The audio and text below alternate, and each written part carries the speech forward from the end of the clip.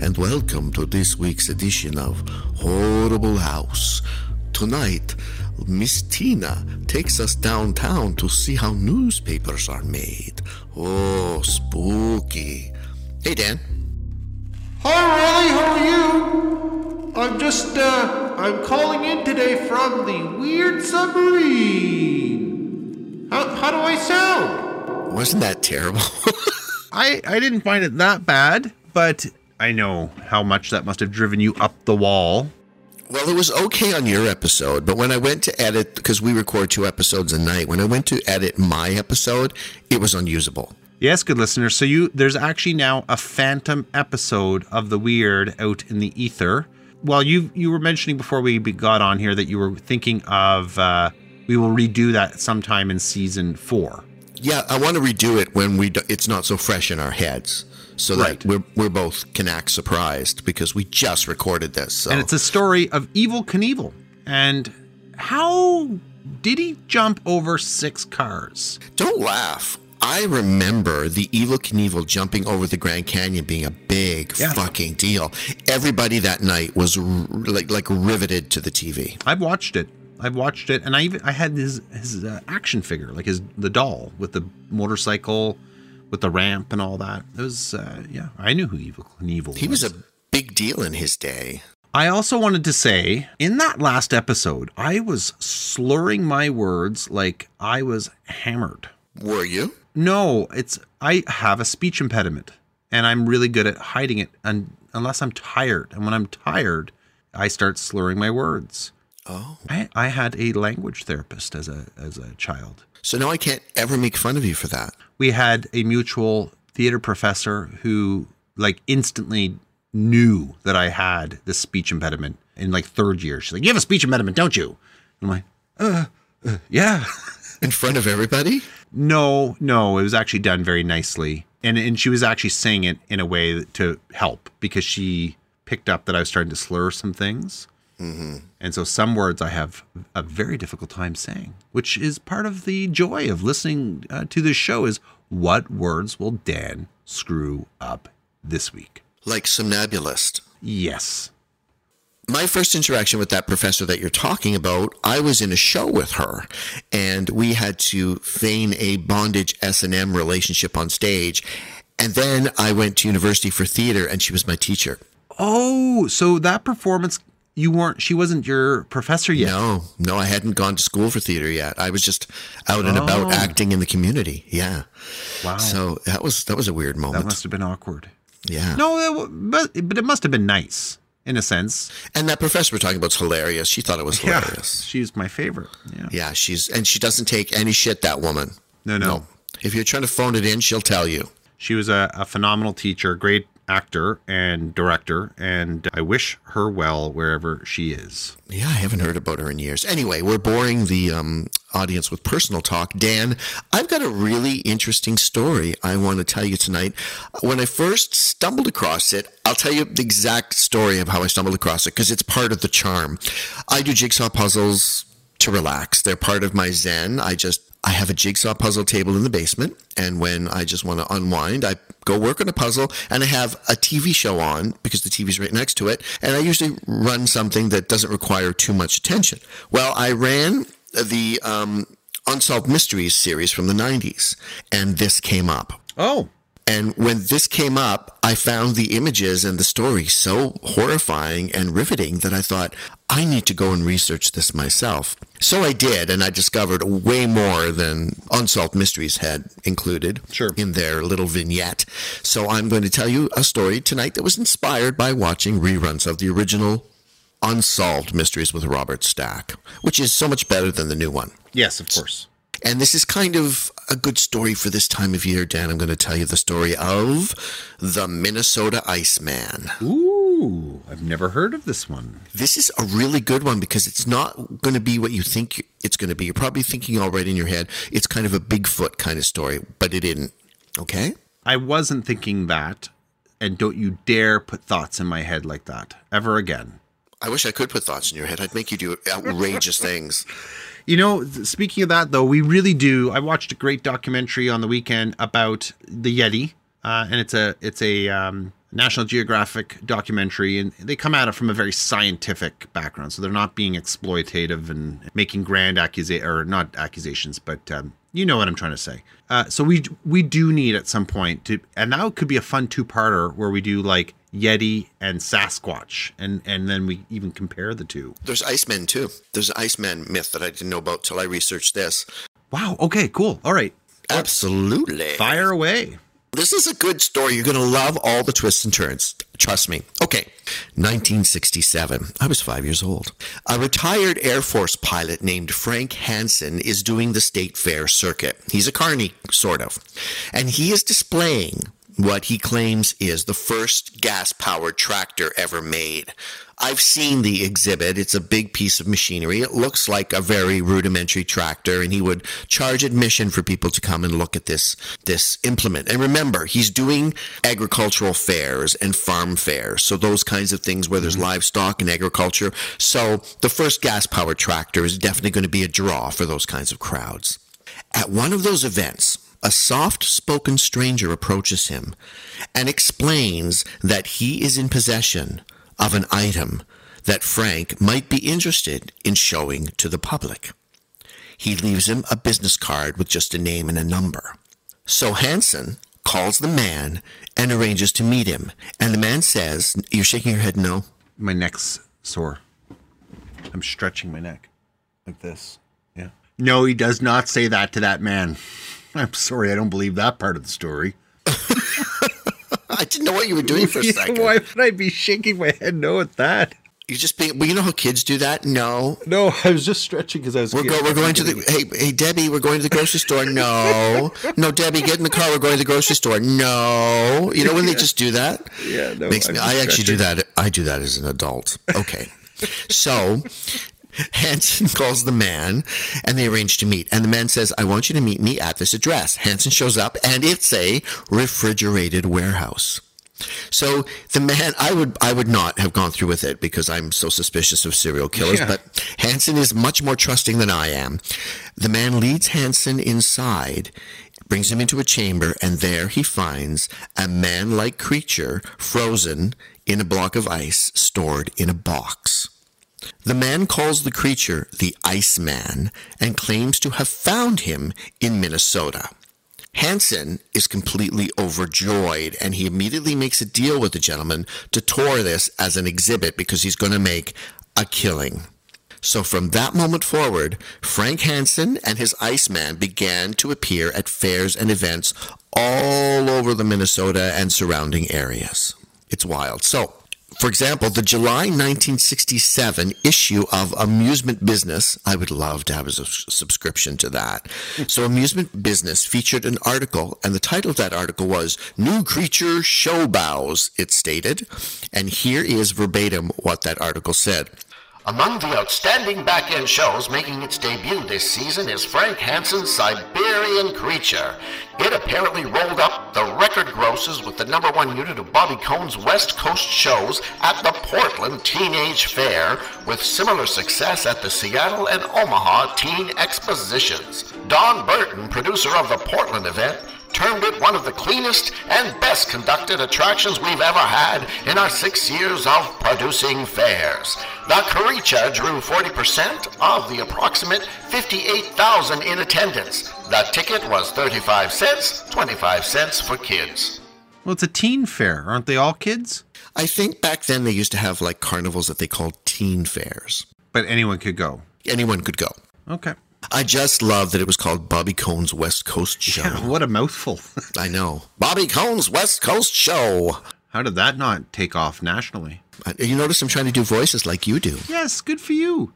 I'm happy. So that's the basic first time that we hear about the Iceman of Minnesota. Hansen had a special trailer designed to house that exhibit. And the trailer was 40 feet in length. It had living quarters attached. And one side of the trailer would sort of open out so that people who walk by would be able to see crowds inside looking at the creature without actually seeing the creature. So it would create kind of a buzz. Right. Now, the trailer featured a very crude plywood painting of Bigfoot, as well as a number of enlargements of newspaper articles about the Bigfoot legend. Cool. The Iceman itself, the object, the man, the being, was housed in a refrigerated coffin, approximately 9 feet in length, that maintained a 10 below zero temperature constantly. The being was frozen in a 3,000-pound block of ice, and there was a double glare of glass vacuum sealed across the top to prevent air from getting in and preventing the ice from melting.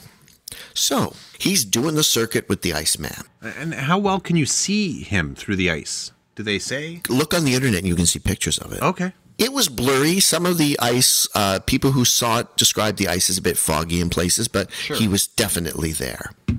You're very busy. What are you doing? What was that? You look like you made an incantation. I did. Oh, you're looking for it? Yeah. Oh. Huh. I'm going to describe it to you and you'll hear more about it, okay? Okay, Dan. So the next chapter in our story. It's November 1968. An aspiring naturalist named Terry Cullen, who was actually studying at the University of Minnesota, was viewing the animals at the International Livestock Exposition's annual fair in Chicago. And as he was traveling through that event, he saw a banner advertising the Cyberskoy creature. And that's what Hansen called the Iceman, the Cyberskoy creature. Cullen himself ran an import-export business that specialized in reptiles. And it's also very important to note that prior to this, Cullen was fascinated with the Bigfoot legend because the Bigfoot legend was huge in the 50s and 60s. So he eagerly paid the 35 cents and walked inside. He immediately remarked at how lifelike and strange the creature was. It was covered in dark, stiff hair and had a terrifying face. Actually, everyone who witnessed it was both fascinated and repulsed by the creature. Cullen spent some time there and believed that this might indeed be the real deal. So he then contacted cryptozoologist Ivan Sanderson, who had written books on Bigfoot and the abominable snowman. See, I could not say that word. No. It took him a while to get in touch with Sanderson, but he finally did. Now, when he found him, Sanderson was actually hosting a gathering of occultists and paranormalists at his home in New Jersey. And his home in New Jersey was called by himself The Farm. In attendance at that event was a gentleman named Bernard Heuvelmans, and he was a Belgian-French zoologist who many regard as the father of cryptozoology. Now, you're probably saying, what the fuck is cryptozoology? You did read my mind this time. According to Wikipedia, cryptozoology is a pseudoscience and subculture that aims to prove the existence of entities from folklore. Oh, okay. Cryptozoologists refer to these entities as cryptids, and that's a term that's coined by the subculture itself. You're going to see that. I've actually, in my research, seen cryptids from time to time, so that's what that is. Okay. On December the 17th, 1968, Sanderson and Heuvelmans visited the owner's house in Rolling Stone, Minnesota. We're talking Hansen. The body was being stored there for the winter months when he wasn't on the fair circuit. They entered a very cramped trailer, to inspect the object. Sanderson and Heuvelmans were both shocked, and after a few moments they were thoroughly convinced that this creature was completely authentic, and they described the creature as follows. A robust, barrel-chested male specimen. It had a thick neck and large feet. The face was wide and flattened with a short upturned nose and pronounced brow ridges. One of its eyes was dangling from the socket, the apparent result of an obvious gunshot wound. There was also a bend in the forearm that suggested a broken radius and ulna. The hands were huge, with a long tapered thumb and flat, yellowish nails rather than claws. The palm of the hand possessed a heel-like pad, which suggested that this creature had been a quadruped. So it had used its hands and feet to move. The big toe lay alongside the toe next to it, and that is one of the characteristics that divide hominids from apes. Apes have an opposing toe on their feet. Hominids do not. Okay. The glass protecting the creature actually cracked during their examination because they were leaning so heavily on it. And at that point, both scientists described smelling the distinct odor of decomposing flesh. Oh, no. Isn't that wild? I was worried about that. of that experience, Sanderson stated as follows, and I quote, "Looking at the body of a descendant of one of my possible ancestors, especially since it looked as I had always expected it would, really shook me up. We spent the afternoon photographing it. I held the lights and things for Bernard while he tried to get shots in under the opaque parts of the ice. We left at sundown." So Sanderson and Heuvelmans alerted the media, and at that point, Sanderson began referring to the creature as Bozo. Well, I guess like Bozo the Clown, I don't know. Yeah. Bozo. That's not very regal. Bozo the Jester. Oh, look, everybody, Bozo's here. Take off your pants and slap your bum. That went in directions I didn't expect. I knew. I'm all about the twists and curves tonight, Riley. Twists and curves. Hello, and how are you enjoying the house at 1410 whatever avenue? What's the name of the street? It was Boulevard is the name of the Something street. Boulevard, 1410 something Boulevard. I forget my episodes like 5 minutes after I'm done. So Sanderson and Heuvelmans wanted to get the creature away from Hansen. So Sanderson alerted the Bureau of Customs, the Department of Agriculture, the Department of the Interior, and the Department of Health, Education, and Welfare, hoping that Hansen would be charged by one of those entities. However, that didn't happen because those agencies didn't really take a sideshow attraction very seriously. And they really complained, but nobody did anything about it. You would think like maybe wildlife protection or parks or something, like a ranger could have. Yeah, it's a dead, mysterious object. Now, it's worth noting here that from this point on, Hansen claims that the creature was merely a rubber model that was made to resemble the original, which had been reclaimed by its mysterious owner. And I think he did that to protect himself from the object being seized by the authorities. In 1969, Heuvelmans actually published a paper about the creature in a Belgian scientific journal, where he identified it as a new species of human that he named Homo pongoides, and that translates to ape-like man. Okay. And later, he proposed that it was in fact the remains of a living Neanderthal. And these are his words. This is a quote. "I must admit that, even I, who have spent most of my life in this search, am filled with wonder as I report the following. There is a comparatively fresh corpse, preserved in ice, of a specimen of at least one kind of ultra-primitive, fully-haired man-thing that displays so many heretofore unexpected and non-human characteristics as to warrant our dubbing it a missing link." So he was actually convinced that this was part of that whole missing link equation that joins man to primitive man. A primatologist from the Smithsonian Institute in Washington named John Napier learned about the Iceman. And after learning the details about it, and particularly the gunshot wound on the face of the creature with the dangling eye, he was so concerned that he reached out to the FBI and asked them to investigate. However, the head of the FBI, a famous Mr. J. Edgar Hoover, stated that there was no law broken if the creature wasn't human, and the FBI declined to investigate. Napier, though, did inspect the Iceman, and he concluded that it could not be real and had to be, in fact, a latex model. Okay. He was very skeptical. Yeah. Sanderson countered that argument publicly as follows, and I quote, and this is what he wrote. "You just cannot make a corpse like this, either out of bits and pieces of the bodies of other animals or of wax, with some 500,000 hairs inserted into it.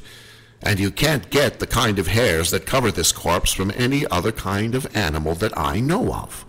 Also, the proportions of this body and several of its special features are just not known at all, or at least have never been suggested either by paleontologists who have studied the fossil bones of primitive man things, or even by the skilled artists who have fleshed out and made reconstructions of what the former have found. In fact, any artist setting out to make such a thing would have to have a model, and none is available.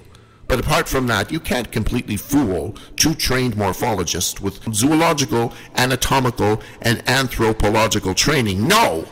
Bozo is the genuine article." So that's what Sanderson said. Why did it just get super quiet? I realized I had my heater on still. I usually turn it off when we're recording. Oh, that was nightmarish. I thought it was your computer fan. Nope. Now it's beautiful and peaceful. So Sanderson very strongly affirming that the bozo is the real thing. Now, I should note that the face altered over time.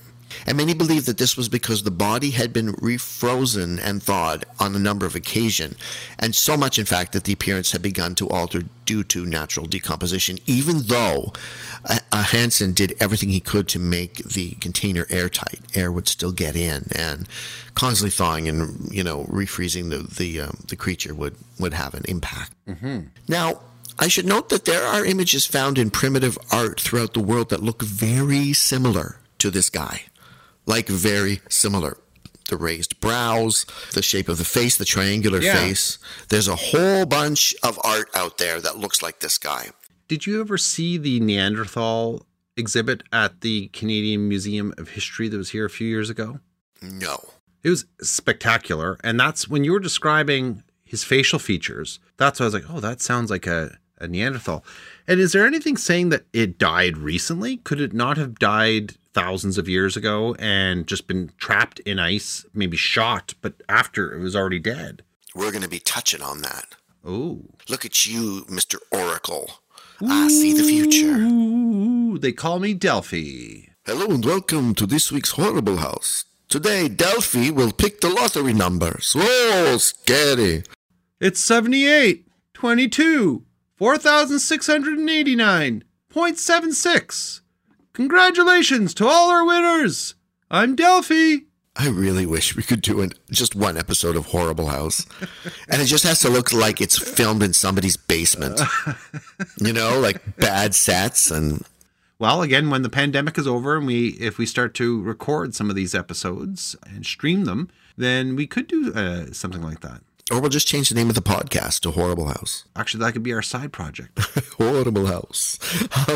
The descriptions of the creatures we classify as Bigfoot that we've known and grown up with, the legend of Bigfoot, also are bear a close resemblance to the image of the Iceman. Like the Iceman looks like exactly what people have described when they see either the Yeti or the Bigfoot. Well, there's a picture, because I searched what it looks like, but then that iconic one where you see Bigfoot walking into the woods with this big stride, famous shot. it's there. Yeah. That's there too, and it could be. I love that picture. I love that. Everyone knows that picture. Yeah. Now, there also have been sightings of very similar creatures throughout Asia, more than any other part of the world. So that's important just to keep in the back of your head. Yes.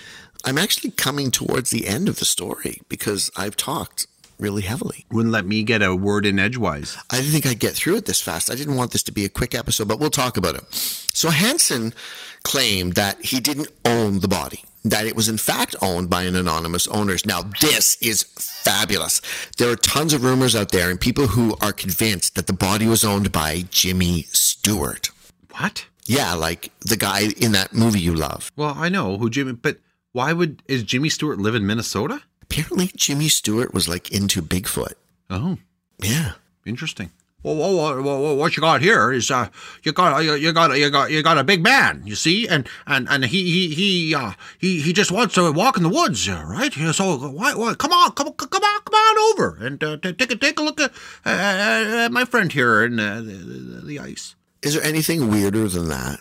Like to think that Jimmy Stewart, of all people, why don't you come into my freezer? And... There's certain kinds of actors, right? Like Jimmy Stewart and Henry Fonda, who you just think are kind of beyond reproach, right? Because they're just nice guys. And well, that doesn't mean if he's into Bigfoot that he's not nice. No, but that's spooky weirdness. That's like Michael Jackson shit, right? To get weird things. Well, why don't you put some cream in the basket and make your skin soft? Why? Didn't Michael Jackson had oddities? Didn't he have the Elephant Man skull? Yeah. And some weird monkey or something. He had the chimp. He had the whole Neverland thing was an oddity, right? Yeah, he had something to do with the Elephant Man. What was it, though? Like his bones or something? I think he had the skull of the Elephant Man. Which is really odd. I don't want any skull from a living person. You can buy stuff like that apparently in Germany. Do you know how I know that? This is how I know that. Because the artist H.R. Geiger, who's famous for doing the interiors of the original Alien movie, right? Yes, that's right, yeah. He used to use actual human bones to make models of them to use in his What? Yeah. Really, to make models from. Yeah, to cast from. Going back to your story here, though, so what happened to the body? I'm going to get to that. Okay. So in the days of the circuit, the fair circuit, Dan, they estimate like hundreds of thousands of people saw the Iceman. And there are tons of people, if you, like they're older now, but will say, oh yeah, I remember I went to such and such and there was a big line and we got to see the Iceman and it was terrifying. So yeah, he was very popular. All right. Hansen stated that the body had been discovered in a block of ice that was found somewhere in the Bering Sea by Russian seal hunters who spotted it and took it aboard their ship. That was his story. Okay. Yeah. So that's why he called it that Russian name, Yeah. the whatever it was, monster. I'm not going to go back in my notes and look, but I said it earlier. That's how lazy I am. Just go edit it from before and insert it. And just paste it in. Yeah. That's why he called it that Russian word. Okay. That monster. Okay. But he later completely changed gears and said that the monster had been found by a Japanese whaling ship. Okay. And then after that, he said that somebody had stumbled across that block of ice with the creature in it in a commercial freezer in Hong Kong, and no one knew where it came from. Oh, so it could be Yeti. Well, and it's interesting because a lot of people believe that it did come from somewhere in Asia. And we're talking like Pakistan, countries like that as well. Yeah, all through that area. Nepal. Mm-hmm. Well, in the Himalayas, right? Like that's India, like that part of the world. And they're adamant, those people, that they exist. Do you know what? Anytime anyone says the word Himalayas, all I can think about is that shitty ride from the carnival when we were kids called the Himalayan. Yeah, which one was that? It was just, you just got in a car and went in a circle. Up and down, and there were mountains on the. Yes, that's right. Yes, and you're right. That's when the bored carny would blow that. Ooh, go! Do you want to go faster? Yeah, and he'd play like he thought he was a DJ too. Yeah. Right? He'd be playing like Leonard Skinner and stuff like that. And there'd be that whistle. Ooh, yeah. And then, but there was another incarnation of that ride. It became the Swiss Bob. Swiss Bob. It was a version of that. Yeah. It was the same. Yeah. It was probably just like a different manufacturer or whatever. So I could ride those when I was a kid. If I rode that now, I'd be nauseous for 3 days. I can't believe some of the rides that we got on when we were kids, because they were. I was once in a ride at the Ottawa exhibition where it was like 2 Ferris wheels attached, but like, and you were in this car that could go upside down. Yes. We got stuck upside down, or our thing wanted to flip upside down, but the ride was jammed. We were like there for an hour and a half. Really? And me and my buddy were just holding this little steering wheel, trying to keep it upright because there wasn't even proper belts in this thing. I remember that little steering wheel. It was like a lap belt. Yeah, it was in a lot of rides. It was a lap belt. So if you went upside down, we were worried that we were going to then hit the ceiling. And then is that ceiling even constructed to hold our weight? You know, the last scary ride I ever went on was, do you remember the Super Loop where you would just go upside down? Yeah. I went on the Super Loop. Yeah, just a big, yeah, that's right. Yeah, I went on that. I got off and I felt drunk and I had to go home. I was so messed up. Like, oh, you know what else messes me up too? Those rides where you suddenly drop. Yeah. They really mess my inner ear up, and then I feel just really unwell. Well, Canada's Wonderland, which is a big theme park near Toronto, has a ride like that where you're like 200 feet in the air and it just drops. Mm-hmm. And it's controlled with pistons at the bottom, I guess, that break the fall. But that's why I'm so worried, because I'm going to Disney World. I leave January 9th, and I'm really worried because all my friends want us to go on the Tower of Terror. Yeah. And I don't want to feel that barfy feeling. I hate that feeling. I will. Well, that's what that is. Don't go on it then. I know, but they're like, oh no, it's not bad. We've done it 10 times. Well, your friends are mean. But I am going to Harry Potter Land. Are these your Hell's Angels friends? Yeah. They make drugs in their basement. Their girlfriends have no teeth. I shouldn't say that. The Hell's Angels are going to hear that. We got to take that right out of this. Can you imagine? They find me crucified and skinned. Oh, jeez. All right. So where was I? I was talking about the commercial freezer in Hong Kong. Now, there was also a tale that made the rounds that the creature had been shot by hunters in the Whiteface Reservoir area of Minnesota. So a bunch of hunters, I could just see them too, a bunch of hunters out. Hey, what's that? I don't know, Brad, shoot it. And they shoot it, and it's that. And they end up putting it in ice and selling it. Oh, yeah. Now, this is the most popular origin story. This is the one that most people accept as fact. that the creature had been shot in Vietnam and transported to the U.S. in an aircraft.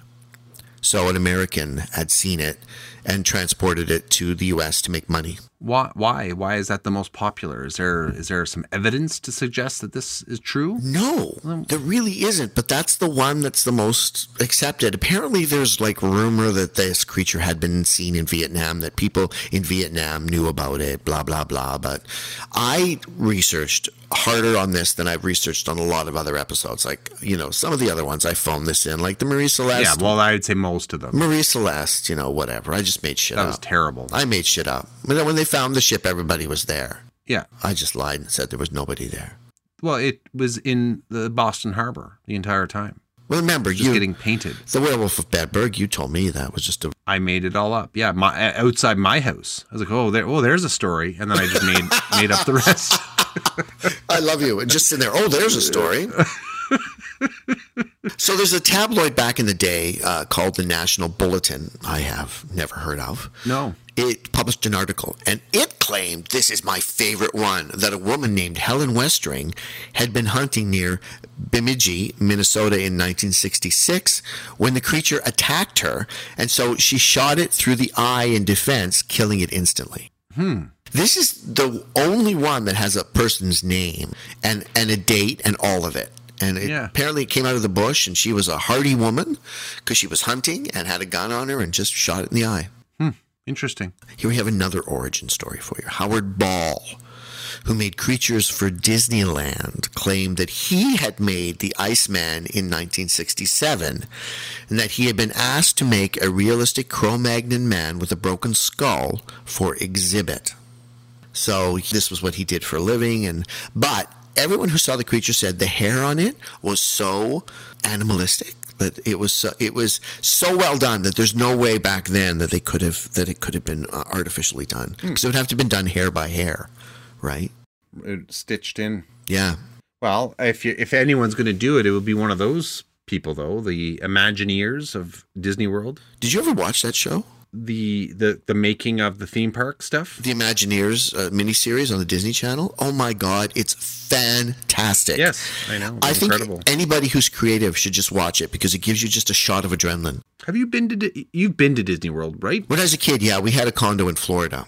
You haven't been there since you were a kid? I haven't been there since 1979. Oh my God. Yeah. But can I just tell you, my favorite place still to this day is the Magic Kingdom. I know, but the Magic Kingdom is so woven with our pasts, right? It's such an important part of growing up, and especially in our era. They've updated a lot of them, but the rides are great. They're fun. Yes, like the Hollywood Studios is great. There's some awesome rides there and all that. And Animal Kingdom is a phenomenal roller coaster. Well, do you know what I'm most excited about? I'll tell you the three things that I'm most excited about. The first is obviously the Harry Potter, because we're going to Universal as well. Yeah. And I'm going to buy the wand, and I'm going to do the whole wizarding experience. I just have to. My second is to see Pandorum at night, because it's the Avatar set, right? Oh, yeah. And that's part of Animal Kingdom. And they say at night it all lights up. Cool. It's supposed to be stunning. And then the third thing that I'm most excited about seeing, and this is the one where the big lines are the biggest, is all of the Star Wars stuff. Yeah. Because it looks like you're there. You're on Tatooine. Yes. So the rest of it, whatever. You know what I mean? Oh, and I want to eat at Sonic. What's Sonic? It's like a shitty burger joint. I've just never eaten at Sonic. Oh, okay. Yeah, or Cheesecake Factory. Well, I even enjoyed the food at Disney. Oh, the lines, though. The lines are so bad. This is what you've got to do is we would book, occasionally we would book a meal, right? So we had a reservation. So Yeah. you're not waiting. But you can, even if you're buying like a turkey leg from the stand, everything's good. The food's good. Yeah, there's a consistent standard. You know what I'm going to miss, though? The fact that a lot of the nostalgia rides are gone. The 20,000 Leagues Under the Sea submarine that's gone, and the Tiki Room, which I loved with the birds, is gone. In the Tiki Room. The Bear Country, I think, is gone. Yeah, a lot of those. It's a small world. It's a small world. I think there. Mr. Toad's Wild Ride's still going. The Haunted Mansion, That's been updated since I was there, though. Oh, it has. Oh yeah, it's much more technically advanced. Oh well, I've seen it because I've been there in the last 10 years. You know what? We're just gonna miss Tron. They're doing Tron stuff. Yeah, they're doing a Tron roller coaster where you're on one of those motorcycles. Oh, neat. Yeah, they have one already at Disney Japan, I think, but it's not open yet in the U.S. But anyway, when I come back, we'll just take a chunk of the episode seriously, and I'll just talk about what it was like. Cool. I'm sure people will find it interesting. I find it interesting. It's us. Well, if you find it interesting. Okay, Dan, we're almost at the end. This is the end, my friend. The Iceman, Dan. This is the part where you're going to go, oh. Resurfaced in 2013. Oh. When it appeared for auction on eBay. Really? Yes. And it was purchased by Mr. Steve Boosty, and he operates a Museum of the Weird in Austin, Texas, and that's where it is now. And? People say it's not the same one. A lot of people have seen it who saw the original said that's definitely not the same one. And they believe that it's a replica that somebody made, and it's definitely not the original. And not probably a real animal in the ice. Or a real person. I don't think that would be allowed. I'm not sure. I think the authorities would be a little bit more on the ball about it now. Yeah. So, Dan, to wrap this up in a beautiful package and put a bow on it, the Iceman of Minnesota is still known in carnival lore as one of the greatest sideshow attractions of all time. There you have the Iceman cometh. What did you think? The lasting image for me is going to be Jimmy Stewart being the guy, this creepy man that owns this factory and holds the secret. And like he has like a big ring of keys, and he goes down to his basement, and there's like a door, and he opens it, and there's the Iceman in this dark room. Instead of Zuzu's pedals, it's, I got some of the Iceman's fingernails here. Oh, there's one fingernail, two fingernails. Oh, Merry Christmas, everybody. By the way, I should have mentioned something else. I didn't actually put it in, but the teeth of the creature were also those of a hominid. Rather, they didn't have the big canines and stuff that the flesh rippers have. Interesting. I just learned about that watching a documentary this week because I'm thinking about changing to a plant-based diet. Oh, no. Yeah, hello diarrhea. And one of the things that I didn't know is that our teeth are actually not the teeth of carnivores. We have the teeth of vegetable eaters. Interesting. To grind, not to rip and chew. Our incisors aren't big enough. We don't have vicious meat eater teeth. I wonder if that's an evolutionary piece, though, right? Like probably evolved over the last. No, I'm actually seriously thinking about going plant-based, but that's another story for another day. Dan, tell me that you thought that the Iceman was as cool as I fucking did. I thought it was so cool. It's weird that you brought this up when you did, because I did just watch that documentary that sort of covers some of the things you were talking about, and it's fascinating.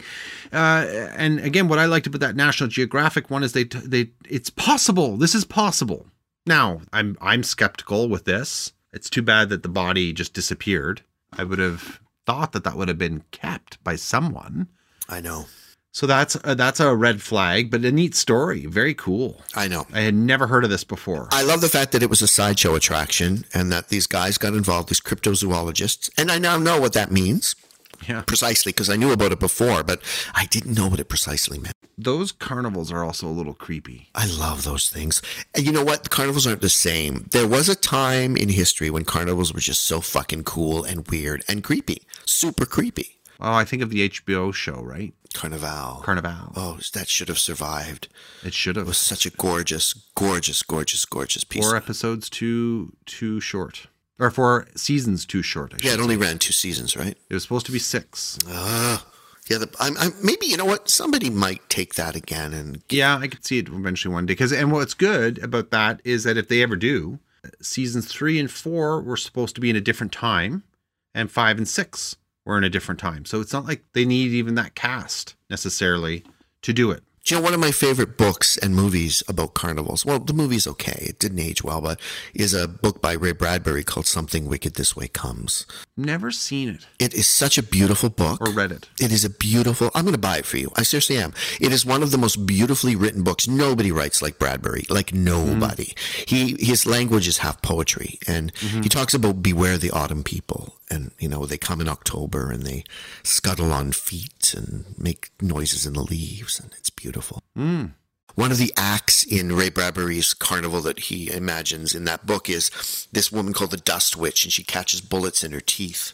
They fire a gun at her and she catches the bullets Anyway, I just love that story because it took us to the carnival, and these cryptozoologists, and they all quarreled about it, and this and that, and the FBI, and J. Edgar Hoover. That's a neat, fun little story. It is a fun little story. Certainly not dark and angry like the ones that I typically am producing now. And a good winter story, the Iceman of Minnesota. Yes. Because there's ice in the winter, Riley. Yeah, there is. I don't know. That's about all there is right here at the And moment. snow. Snow coming on the week. Okay, Dan, let's not keep these people any longer. They have babies to feed and baths to take and presents to wrap because 'tis the season. So, dear, trusted, beloved listener, thanks for making the journey with us. We ask that you, and I'm quoting, Dan made this up, share the word of the weird.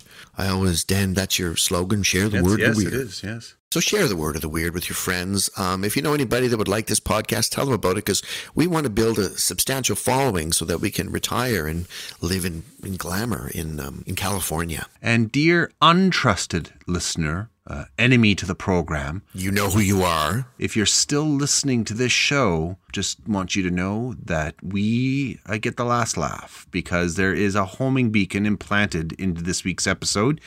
And we're going to finally figure out where you are. If you're in Bhutan, well, then you're safe because we can't go there. I don't know how to get a visa to get into your country. There, I said it. Okay. It's closed doors. Okay, that's it for this week. Join us next week when we'll have another tale of the fantastic, the bizarre, and the uncanny. Well, I'm doing it, so it's just going to be bloody and angry. That's Dan. Okay, Dan, that's all I got. So see you next week, folks. Take care. Bye. Good night, everybody.